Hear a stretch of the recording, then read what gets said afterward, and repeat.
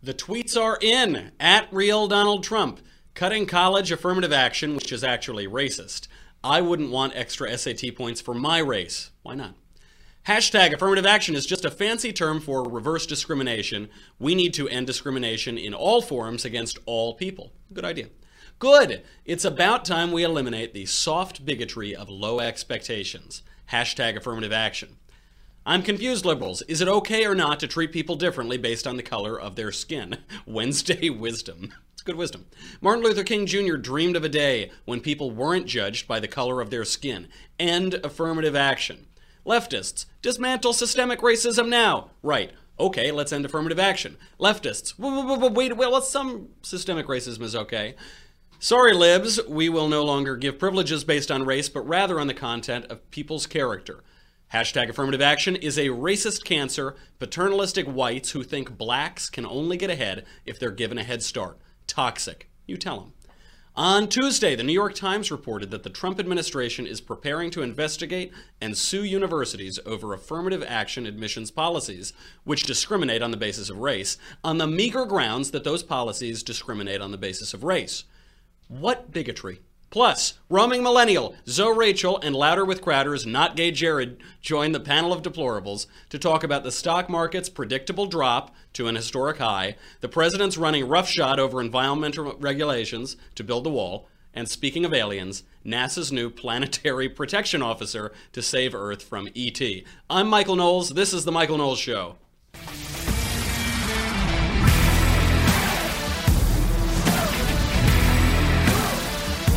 So Attorney General Sessions at DOJ is reportedly about to target the affirmative actions policies at universities and in employment, but specifically on campus at universities. And we are really lucky because here at the Michael Knowles Show, we have obtained exclusive footage of former Obama administration officials reacting to the news. Do we have it?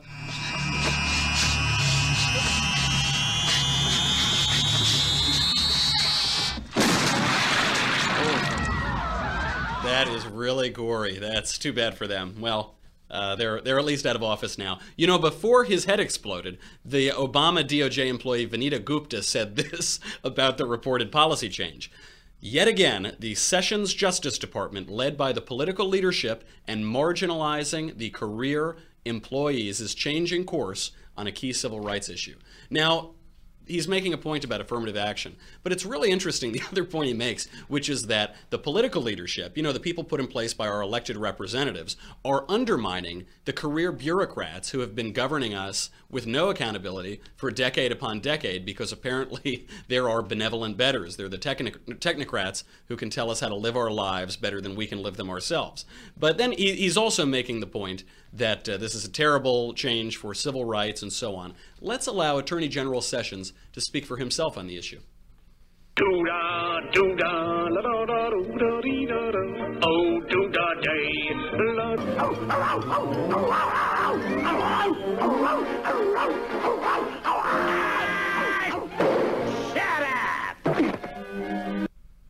I couldn't have put it any better myself. that screaming dog, of course, are the lefties and Obama-era officials who were raising a ruckus about this.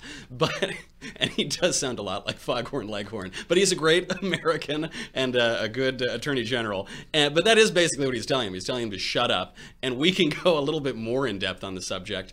In 2003, the Supreme Court sent a very confusing message on the issue of affirmative action. In the case Gratz v. Bollinger, they decided that affirmative action was not okay, it was unconstitutional. But then in Grutter v. Bollinger, they decided that it was constitutional. One case was about the undergraduate admissions policies at the University of Michigan. The other was about law school admissions policies at the University of Michigan.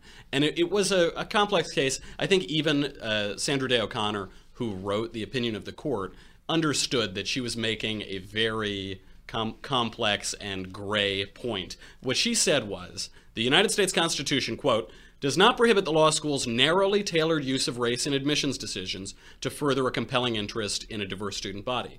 But, she went on, the court expects 25 years from now, the use of racial preferences will no longer be necessary to further the interest approved today. So I don't know why she picked the number 25. I think it's because she understood this is unconstitutional. It's unconstitutional now, but it will affect a social change that we would like, or apparently will affect a social change we would like. So let's just do it for a while, and you can overturn it in 25 years. And there is some precedent for this. Even Bill Buckley, who's credited with founding the modern conservative movement, he advocated, quote, a pro-Negro discrimination policy in employment to make up for historical injustices and inequalities and the exclusion of blacks in America. Clarence Thomas, the only black justice on the Supreme Court at the time, vehemently disagreed with this opinion. He said, quote, the majority has placed its imprimatur on a practice that can only weaken the principle of equality embodied in the Declaration of Independence and the Equal Protection Clause. Quote, our Constitution is colorblind and neither knows nor tolerates classes among citizens. Now, he agreed with the 25-year structure that was set up by Sandra Day O'Connor, but he agreed because, quote, these policies will clearly have failed to eliminate the perceived need for any racial or ethnic discrimination because the academic credentials gap will still be there. So is the academic credentials gap still there? We're not quite 25 years out, but we are a number of years out from this, not too far behind. I think Clarence Thomas put it even more succinctly in another talk. Do we have it? I have never understood the notion that we could continue to focus on race in order to get over race. I've never understood that we have to continue to identify us in to be race conscious in order not to be race conscious. What a virulent racist, and clearly so uneducated, isn't he? So there are these two arguments. There's this constitutional and American ideals argument. How are we supposed to not be race conscious if we're how does being extremely race conscious get us to being not race conscious? And this constitutional argument that we shouldn't be discriminated against on the basis of our racial background. Now, there are also more tangible reasons to oppose affirmative action. The first argument is reverse discrimination. This is the reason that even that socialist utopia, the United Kingdom, got rid of the policy, is that clearly it discriminates against some racial groups but not on others. A Bush administration, Department of Education civil rights official said this in 2005. She said, quote, these policies dismiss the very real prices paid by individuals who end up injured by affirmative action. And those individuals, by the way, are not just the much maligned straight white male. There are a lot of other groups as well. Adam Carolla explains his experience here. Geez, I want to talk about my white privilege so badly. I graduated North Hollywood High with a 1.7 GPA. I could not find a job. I walked to a fire station in North Hollywood. I was 19. I was living in the garage of my family home. My mom was on welfare and food stamps, and I said, can I get a job as a fireman? And they said, no, because you're not black, Hispanic, or a woman. We'll see in about 7 years. And I went to a construction site and dug ditches and picked up garbage for the next 7 years. I got a letter in the mail sent to my father's house saying, your time has come to do the written exam for the LA Fire Department. I took it, and I was standing in line, and I had a young woman of color standing behind me in line, and I said, just out of curiosity, when did you sign up to become a fireman? Because I did it, or a person, 7 years ago, and she said, Wednesday. That is an example of my white privilege. I think it's an economic privilege more than it is the color of your skin. There's Adam Carolla, a fellow cis-sexual, heterosexual Italian-American man. I identify very strongly with him. But the notion that Adam Carolla, not a fairly burly guy, would be overlooked for 7 years and a smaller woman would be in line right the next day is quite interesting. There are these two other arguments. There is the class inequality argument. There's the mismatch theory argument. The mismatch theory argument is what got Antonin Scalia in a lot of trouble in the year before his death. The class inequality argument is easy. It's the idea that these programs don't actually help the people that they're intended to help, poor ethnic minorities, poor blacks who should be able to climb up out of poverty and go up into social mobility, but it actually helps the already upwardly mobile, the middle class and the upper middle class. And here's Thomas Sowell explaining both of these ideas. Particularly since the net effect of the preferential treatment, which is preferential in intention more so than in results, is that those blacks who are particularly disadvantaged have fallen further behind under these policies, that such policies have typically benefited those blacks who are well off, who became better off, blacks who have relatively less work experience, lower levels of education, black female-headed families. All these groups have fallen further behind during a decade or more of affirmative action. Don't you feel the racial hatred pouring out of that noted, brilliant economist, Thomas Sowell? The other point he makes in another clip somewhere else is that affirmative action encourages people to continue to separate themselves into smaller and smaller and more specific groups, because preferred groups then, or rather people who come from non-preferred groups, want to appear as though they come from preferred groups, which is why I am a Palermo Sicilian American and so on and so forth. And this ultimately leads to that intersectionality hierarchy where we need to decide if a black transgender Jewish Muslim is more oppressed than a Persian pygmy who rides horses or something to that effect.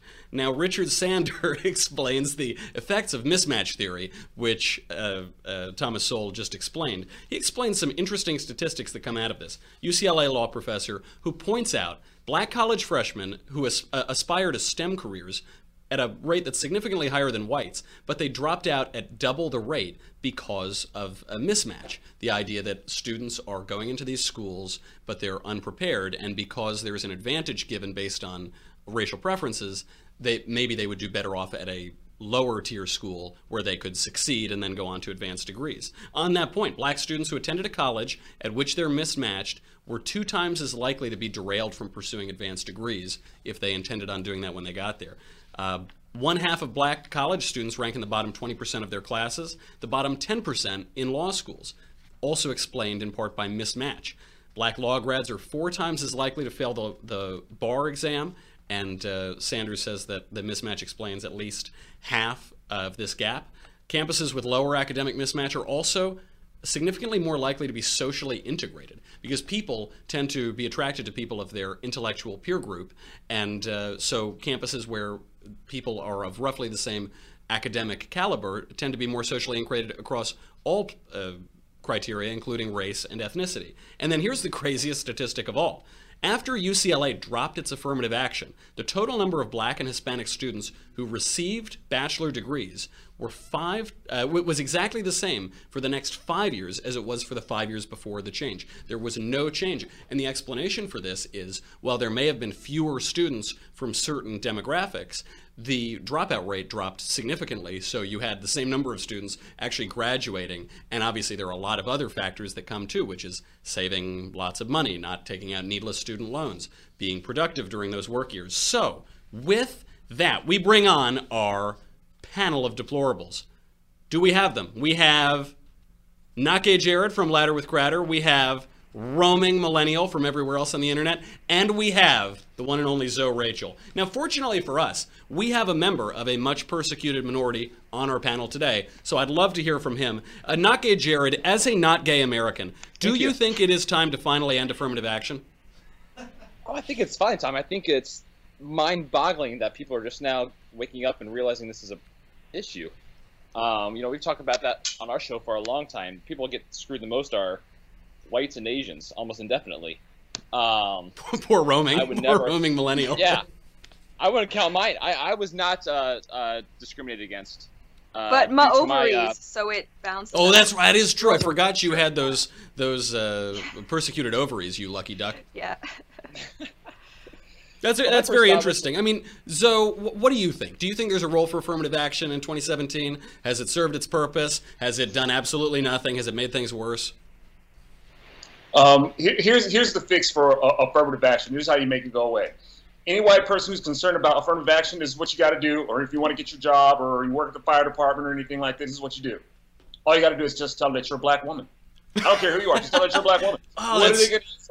Are they going to use the application of objective biological science to prove that you're not? You know, that stuff doesn't work. That is so smart, though, because I've been tanning a lot. I go to the beach very frequently in LA, and because I'm Sicilian, I can become almost Hispanic. I can become trans-Hispanic, but I don't even need to do any of that. I can just become a black woman. Yeah, see, there you go. You know, a simple fix, man. That's what we try to do, is make things simple. But if I can say really quick, man, the funny thing is about affirmative action is that I have never met a black person yet who claims to have needed it. Yeah. Now, if you right, it's like, oh, you got this, you got into school, you got this job because you're black. No, I didn't. I got this because I'm talented, because I'm smart. Now, the rest of them Negroes may have needed affirmative action, but I didn't. But not me. There's also this amazing side to it, which is, when I was at college only 5 years ago, and at Yale, some of the 10, 15 smartest people there were from ethnic minorities, but there was this awful cloud over it because you think, well, possibly they got where they are because they're black or because they're Hispanic or something. And it isn't that fair to these people who are really smart and talented, but they have this cloud hanging over them because of legalized discrimination. Absolutely. Now, roaming. I'm sorry, go ahead. Oh, and I say it's not fair to the people who didn't deserve to be there, who you're essentially setting up for failure. Yeah, failure and you debt. Get dropout rates and debt, a tremendous amount of debt.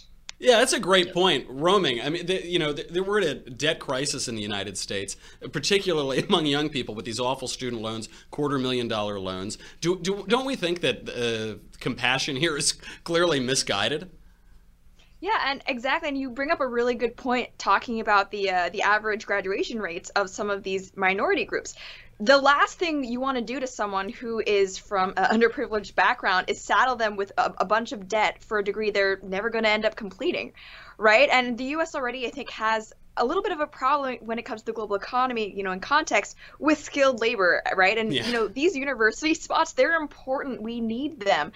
So we need to be giving them to the students who are most likely to finish, most likely to go enter in the workforce with their degrees and be skilled workers, right? I mean, social justice in universities is one of the most damaging things I can think of to the American economy. Listen to Richard Spencer over here spouting her racist claptrap. If affirmative action isn't achieving the results it was intended to achieve, Jared, why do Democrats insist on perpetuating it? I think the real problem is that it goes back to government trying to fix bad government policies with more government. So, you see this just very much so with the Fannie Mae Freddie Mac situation. The market crash of 2008.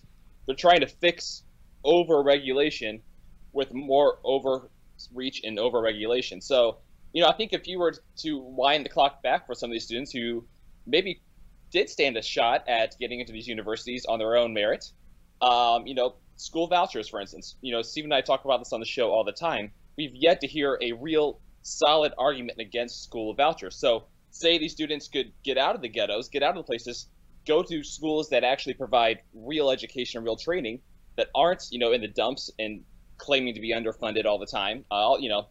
More money will fix these schools, right, in the ghettos.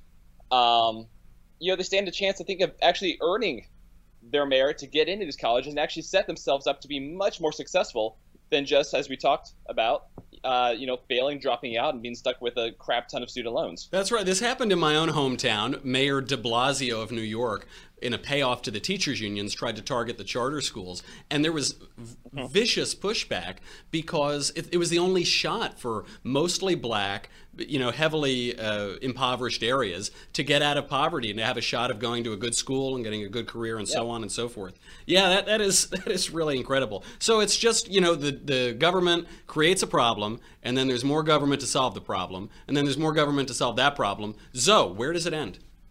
Well, it doesn't end because the issue adds up mainly to two things: money and votes.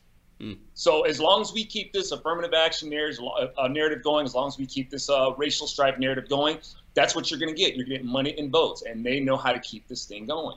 That's really interesting. And what do you think, though, about these awful racists, Clarence Thomas and Thomas Sowell? It is pretty incredible to watch both of these guys, some of the smartest guys in the country, saying, very much as Frederick Douglass said, "Leave us alone. Stop trying to help."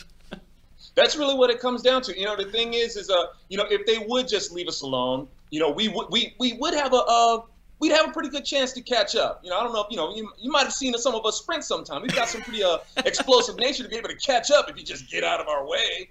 That's all we ask. Or really, that would be all we ask. But unfortunately, there is a system that keeps programming us to believe that you have to keep asking. You need this white. You need the cycles of dependency. You have no will or talent of your own. Yeah, absolutely. Now We have to say goodbye to Facebook and YouTube. I know you want to watch more. I know you want to hear more from these guys, but you're too cheap. So what you need to do is go over to dailywire.com right now and subscribe. It's only $10 a month or $100 a year. Very, very little. It's more money than I make here, but it's not a lot of money for most of the population. And you'll get the Leftist Tears Tumbler. The Leftist Tears Tumbler keeps your leftist tears hot or cold, always salty. Plus, you'll get to hear us talk about all of the important news of the day, but only if you go over there. So go and subscribe right now, dailywire.com. We'll be right back.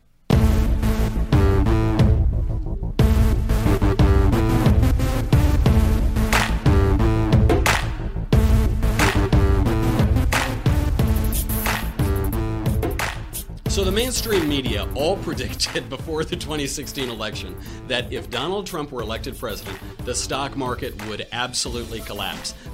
I just Googled stocks if Trump is president. CNBC, NBC, New York Times, CNN, they all predict one quote: the stock market would almost certainly tank. Do we have right now a live view from the floor of the New York Stock Exchange?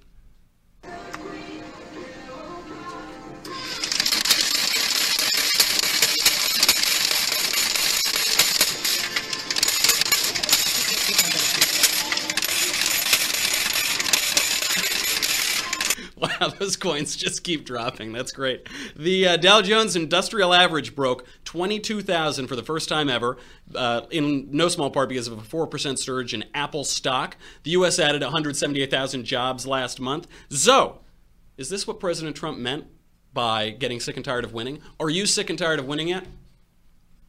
Man, what? Why you gotta ask me about the start? Do I look like Charles Payne? Hold on, wait a minute. How about now? Oh my, like Charles, when did you get here? That's a spitting image. Hey, you know what? Honestly, I don't pay that much against the stock because I'm afraid I'd be one of those people like sipping like milk and magnesia lattes and sprinkling it with Rolaids. But you know, I remember, but you know, it looks like I don't know. I guess Boeing is doing pretty good, and Trump talked about Boeing or the aircraft industry doing well under his administration, and it looks like with Boeing that's reflecting that. But you know, I think the bottom line though is that if this trend sustains, hopefully people will start to feel it. They can look at it, tick and all that sort of stuff, but they have to feel it in their own economy. They'll say, "Oh, this is great for for Wall Street and the holders and stuff like that." But you know, when am I gonna feel it? That's a great. I'm sorry, I did get a little distracted because I was thinking about milk and magnesia lattes. But I think I got most of your point. You know, that is a really great point. Roaming, is this? Say again, Zoe.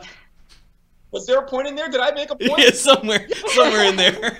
No, I think you may have made a point. Roaming, is this just a lucky break? It's just caused by Apple surging 4%? Or are the fundamentals of our economy right now, are they strong? Are they headed in the right direction?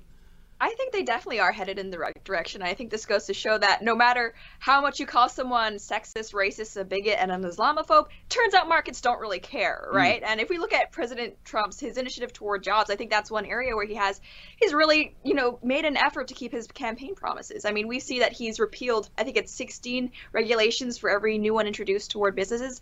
And I think that's definitely a step in the right direction. And what's funny is that all of these news outlets who were so keen to get the message out that if Donald Trump is elected, it's going to be economic doomsday. Now that we're actually seeing successes in the markets, we're seeing great job creation, lowest unemployment we've had in a long time. They're very silent on the issue. They are very quiet. That is a great. Why are they so quiet? They all got it wrong, almost to a man. Not gay Jared. Is it because they are deceptive, or are they just extremely stupid? Well, they're one and the same, I think, on this issue. But I think it's not an either-or question with the mainstream media. Why pick if you don't have to? But it's a really hard thing to comment on because it's just so volatile. It could be up. It could be up today, down tomorrow, and it's kind of hard to. Wait, does that say EP of Louder with Crowder on my lower third? I'm the Morning Grinders host. Louder with Crowder is just a side. What is? Yeah, I've never even heard of Louder with Crowder. I only subscribe to Morning Grinders. Exactly. Marshall, this is a huge oversight. Jared, I'm sorry. And I'm just really shocked, actually, that Apple's doing well. That's actually more shocking to me than anything else in this study. That's true. Do we have a live view of Twitter's stock? Is this still just burning? Just in free fall. Yeah, it's actually through the bottom of the floor, I think. Yeah. Right when I get verified, Twitter's going to go out of business. That's terrible. Exactly. I guess I got verified for not writing a book, so I guess it's, See, I've applied to them like 3 times. I've been rejected each time. You're One day I kidding will me. get them. No. roaming like millennial is way more 36,000 famous than followers. me. Or that's wow. Man, all right, now I see why that company's failing. Okay, we got to move on. The Department of Homeland Security says it will waive more than 36 laws and regulations, most related to environmental review and the protection of wildlife, as it pushes to build the border wall with Mexico. We go now to Sarah McLaughlin for a reaction. I will be there for you while you take the time in the Thank you, Sarah. That was a stirring report. Nake Jared, is this an example of President Trump cutting through red tape, or is this lawlessness from the White House? Oh gosh, here's the thing. There's always going to be just mountains of red tape with this. And I think when the leftists realize they can't make an argument on the immigration front, it's just a natural shift to say, oh, but there are climate, change reasons to shift, away from the border wall. I remember Jeff Corrin, like a month ago, was saying, if we build this wall, it's really going to mess up the birds. I don't know if you know what happens when birds encounter, objects in the wilderness, such as a wall, but they tend to fly over them. They fly. I've never heard that. Are you a science denier, Nake Jared? I've never heard of that. I'm not a birdologist.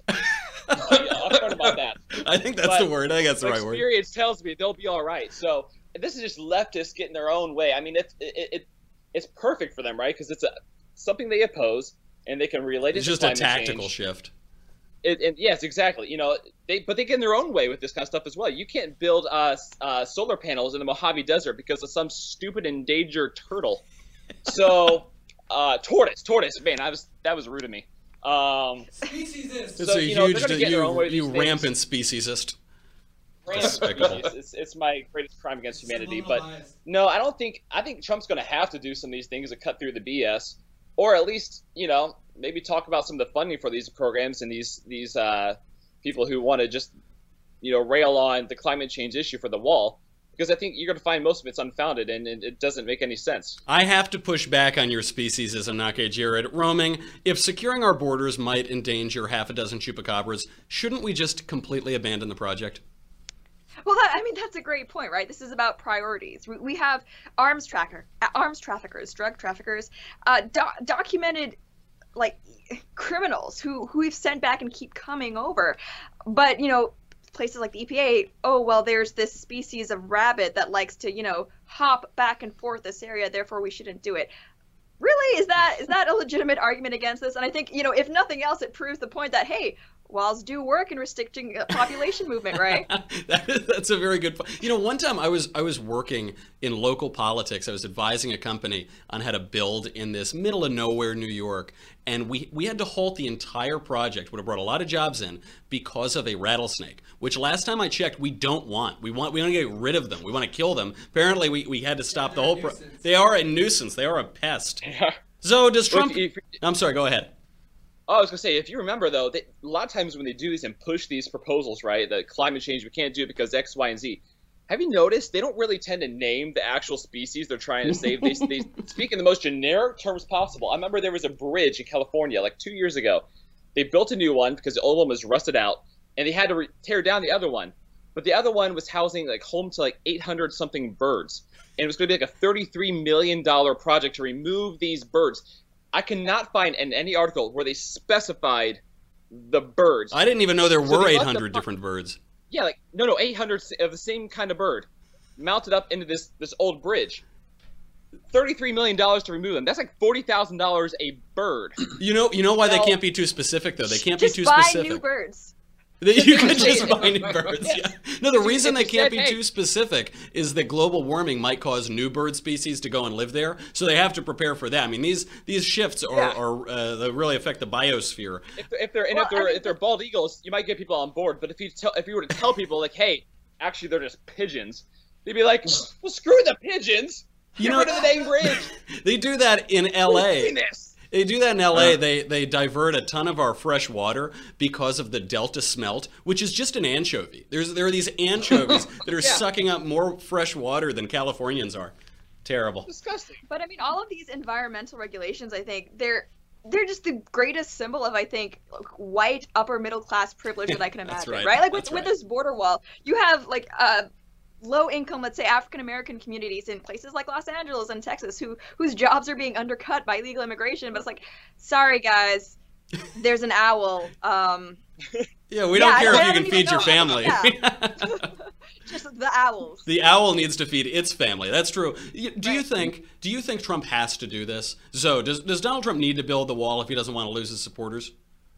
You know, I think I'm going to get a lot of people mad at me when I say that. I haven't really been a big build the wall guy. I'm not against it. Yeah. My whole thing is just like, look. You care more about the owls. I understand. I'm with you, Zoe. You know, they're cute and cuddly. You know, despite all who. Anyway, you know, my thing is stop giving out the goodies that they come over for. You know, but the education, the healthcare, the jobs and stuff like that. Stop leaving out the sugar. So, you know, that way, you know, they stop losing the incentive to come over. And if you do see some people trying to sneak into our country from there, even though they know they're not going to get anything, chances are that person trying to sneak in is probably trying to blow something up, or is sneaking in a culo full of cocaine. That is a good test. One of those very bad, one very good. I'm kidding. They're both terrible. They're terrible. Roaming, does he have to build the wall? You know what, I'm kind of like Zoe, right? I mean, I'm not someone who thought like, oh, wall would be a great idea before it was mentioned. But, you know, when you think about it, it does kind of make sense. Like, hey, you have this border. It's very porous. You have a lot of movement going back and forth, unauthorized. Why not? And to me, it's not just about the actual physical wall. It's about, you know, hey, patrols, greater monitoring, things like that. I think Trump does need to build it. You know, it's something that he campaigned on greatly. I think it's something that a lot of people who are feeling like rule of law doesn't apply in America anymore. It's something that they're counting on. And you know what? There's a lot of that portion is already walled anyway. It's not I think as huge a project as some people are making it out to be, acting as if there's like no separation at all going on. I think he does need to do it. Well, you know, speaking of the threat from illegal aliens, NASA is currently seeking to hire someone with a secret security clearance and, quote, advanced knowledge of planetary protection to lead the agency's planetary protection capability. Now, this appears to be a change in course from NASA's primary duties under President Obama. Do we have that interview? When I became the NASA administrator, or before I became the NASA administrator, he charged me with three things. One was he wanted me to help re-inspire children to want to get into science and math. He wanted me to expand our international relationships. And third, That's really important. Zoe, which poses a greater danger to the United States, extraterrestrials or Muslim terrorists? Muslim extraterrestrials. Oh, I'd forgotten that third category. And I like having George Jefferson as the dude who's going to do that for him. Weezy, they coming. Here comes ET to bring us his space aids. It is really reaching across the aisle, a real melding of the Obama and Trump administration priorities. Nage Jared, we're making nice with Muslims. We're protecting against the Martians. But the last time that humans traveled out of low Earth orbit was 1972. Why aren't we exploring space anymore? Is it because of fear of the Muslim extraterrestrials? It could be, but if you've got a protector of the universe out there as they're planning, and I can only picture at this point Al Gore with spandex and a green mullet, I wouldn't want to leave the Earth either. That's something you don't want to encounter. That's a making of a horror movie you can't take back. That is a fair point. What a job to have, by the way, protector of the planet. That is a pretty good title. These are just made.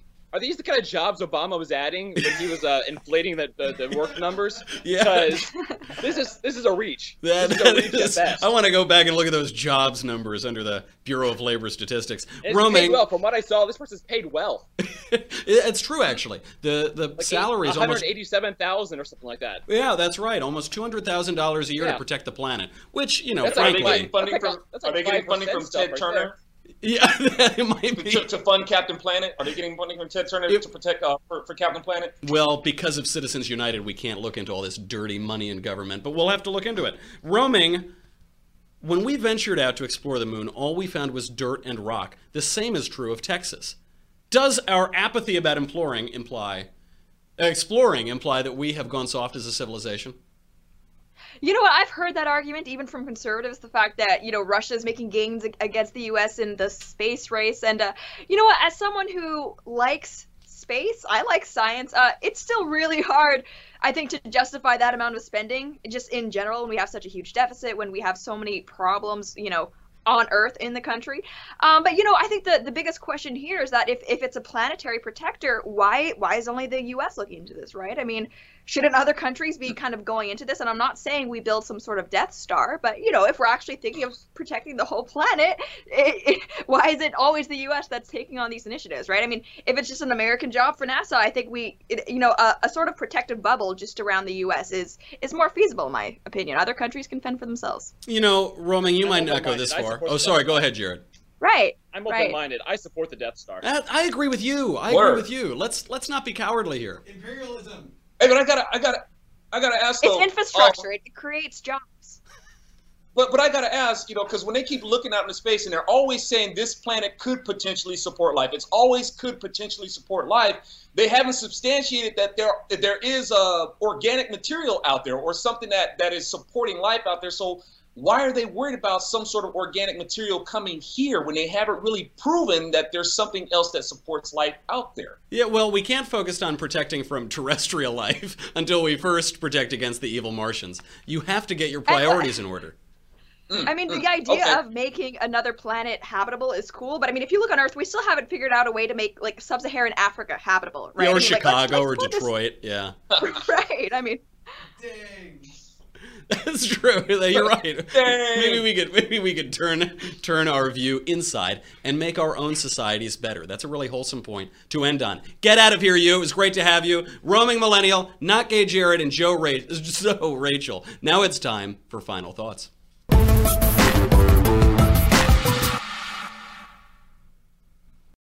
Like so many government initiatives, a legal structure that began with apparently good intentions has wrought unintended consequences that are unjust, not merely to certain disenfranchised groups, but even to the people it intended to help.